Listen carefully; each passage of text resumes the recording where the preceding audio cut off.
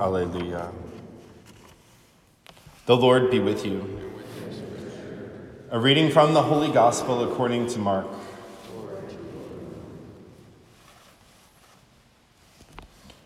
Jesus said to his disciples, "Be watchful, be alert. You do not know when the time will come. It is like a man traveling abroad. He leaves home and places his servants in charge, each with his own work, and orders the gatekeeper to be on the watch. Watch, therefore. You do not know when the Lord of the house is coming, whether in the evening or at midnight or at cockcrow or in the morning. May he not come suddenly and find you sleeping. What I say to you, I say to all, watch." The Gospel of the Lord.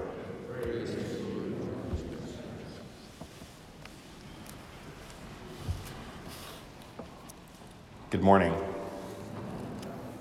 And happy Advent season, and happy belated Thanksgiving to you all. And so today we celebrate the first Sunday of Advent, and again, like everything in the last year, we do that in this particular context that we've all been living in since about last March.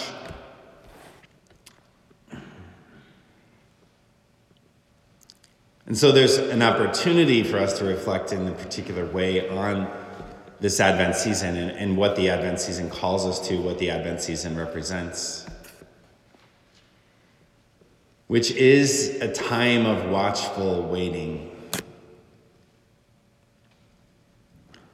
and a time of preparing the way for the Lord to come into our lives again, or to come into our lives in a new way.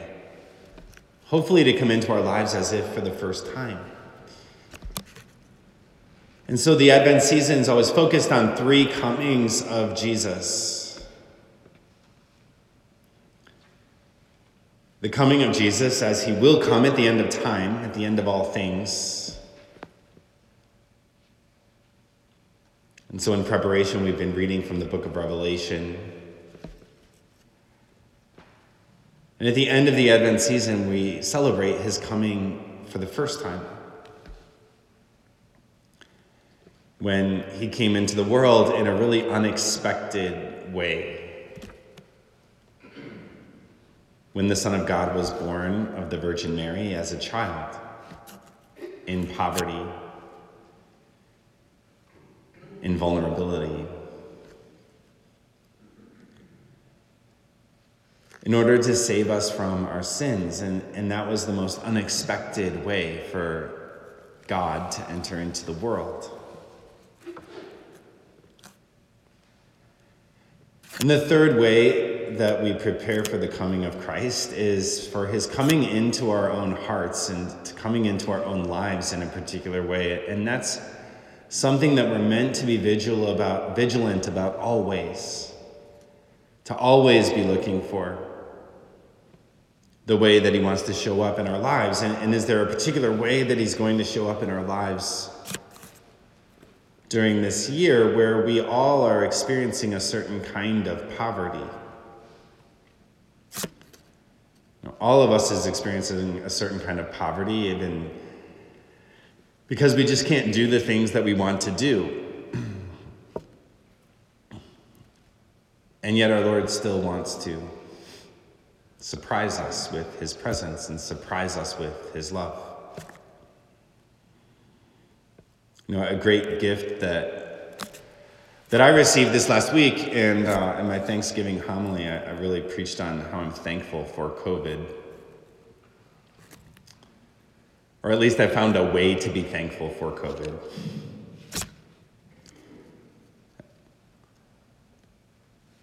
He's my oldest friend from military academy days, the first Catholic friend that I met at West Point on a retreat during my plebe year. He has 7 kids, lives in Virginia, and just wanted to get out of Dodge. And so he drove his family to Wichita to another West Point classmate's house, who I've been friends with for 29 years. And that never would have happened if we weren't in this lockdown. And then my own family was going to come to my brother's in Des Moines, and because of the coronavirus, they changed their plans and didn't come for Thanksgiving on Thanksgiving Day. And so I was free to go down and meet with my classmates and have Thanksgiving with their families. And it was just a really, really good couple of days. And it was a way in which our Lord just sort of surprised me with his love. And there's a lot of room to be grateful for that. There's a lot of room for gratitude in that. And we can have faith that there is a particular way that our Lord wants to manifest himself to us during this Advent season as we prepare for our Lord's coming. And our Lord tells us in the gospel to be watchful, be alert, to stay vigilant. And so one of the questions we might ask ourselves is, what are the obstacles to seeing him?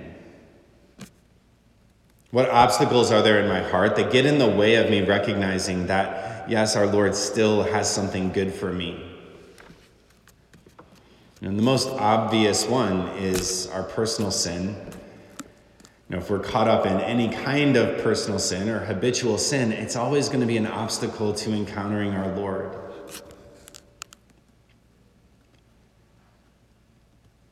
And whether that is a sin like gluttony or anger or sloth or lust, these are all things that are obstacles to recognizing what our Lord wants to do in our lives right now. And staying vigilant means looking at our lives and saying, okay, this is the obstacle that needs to be knocked down. And so I'm going to stay watchful just at the first moment that obstacle can enter into my life, at the first moment, at the moment of consent, at the moment of just getting the idea in my head. Because otherwise, if I give consent to just the idea of that, then I'm going to be in a lot of trouble. So when somebody's struggling with a sin like lust, at the first moment in which they start to have a lustful thought or they start to think about something from the past or their sins of the past, like, Jesus, I'm just going to give that to you, and I need you to reveal yourself to me right now. And we don't mess around with giving consent to the first moment that enters in. And it might be something really simple like gluttony. And I don't think I really have gluttony, but I have a bad fast food habit. And I've been really working on my diet lately. And then yesterday I was in Lincoln in the office, and I had about 20 minutes to get some kind of food in my system. And I remember thinking to myself, okay, I can go to Burger King. I haven't been to Burger King in a long time. But I know myself well enough to know that like one Burger King lunch might equal like Burger King every day for the next 3 months. And then I'm going to feel all gross afterwards. And that's happened lots of times where like that first moment of consent can take me back into like a really bad habit. So I ate Burger King anyways, but I just sort of asked our Lord to help me not to let that become a habitual thing. And so keeping vigil in like the first moment that those things enter in, another obstacle to receiving our Lord's love and encountering him is resentments that we might be holding. Because resentments are like, they're really self-focused, and when we've been wronged by somebody and we stay attached to that wrong, we're constantly on the defensive. We make rash judgments about other people. Like we start to think everybody's going to wrong us, and we stop trusting people, and we stop looking for something new.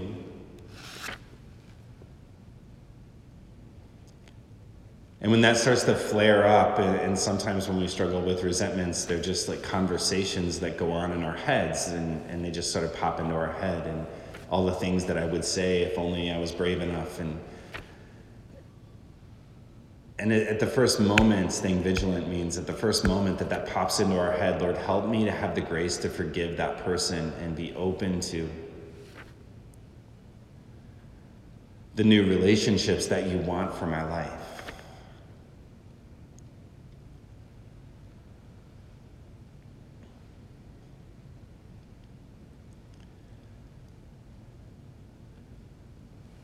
You know, another really common obstacle to encountering our Lord that we have to be vigilant about is fantasy. And fantasy can really be fantasy about anything, and mostly fantasy about having a life other than our own. You know, having a life other than our own. Fantasy can manifest like, I might fantasize, like, what if I would have become an army chaplain and I would be like, you know, a colonel right now, and my life would be so much better because I wouldn't be in Nebraska in the winter. Or fantasy that says, like, what if I would have married somebody different? Or the simple fantasy that says, what if I was on a beach right now and I didn't have 4 kids like nagging me about their snacks?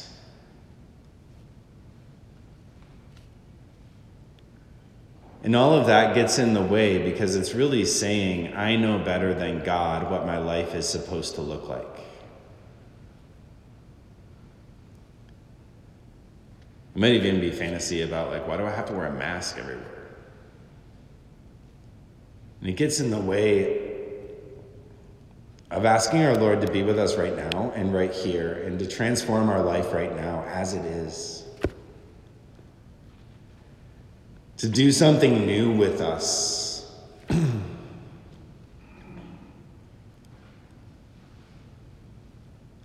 of course, the purpose of this being watchful is just to open our hearts to gratitude and really being thankful to our Lord for the ways that he enters into our life and the people that he puts in our life, and to remember that he is the center of everything. And no matter what goes on in the world, we're going to be okay because we have Jesus as our constant.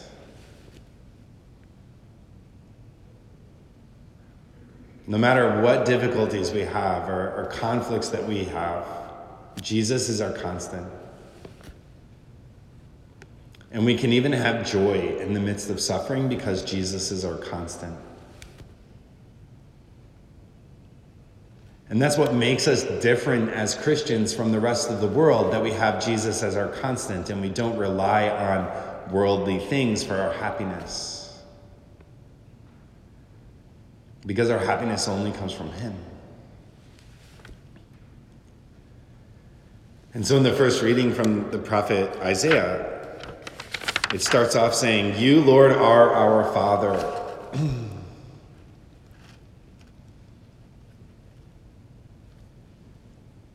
And it's an affirmation that comes from a place of suffering. It comes from a place of being isolated. It comes from a place of being cut off from the places that are familiar. You, Lord, are our Father.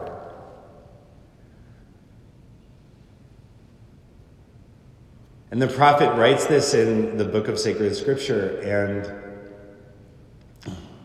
and it's read. It's been read for centuries in places of worship because we need to remember that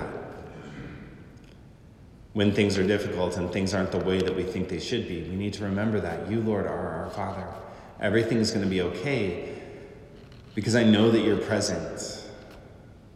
And I know that you know better than I what my life should look like right now. And the only thing we're called to do is to knock down those obstacles so that we constantly live in the Father's gaze. Now, it's like the greatest gift for me in these recent weeks is celebrating Mass here, where like the mural behind the high altar is this image of the Father looking down. And it just reminds me every single time I offer Mass that I'm in the Father's gaze, and I need to stay in the Father's gaze. And things in my own life are going to be okay because I know that He's looking down at me. And it reminds me that there's something for me in this moment. And it can be a reminder of all of us that we remain in the Father's gaze. And so today, let us pray that during this Advent season, in a particular way, that we truly enter into this time of preparation, that we take the time to inventory our lives and to really be vigilant about those things that are the biggest obstacles to relationship with our Lord.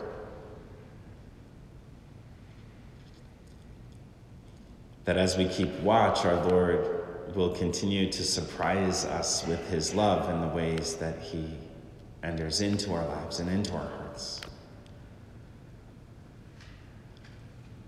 And that we might be witnesses of joy in a world that's in such need of that joy. And that we will be well prepared for our Lord's ultimate coming at the end of time.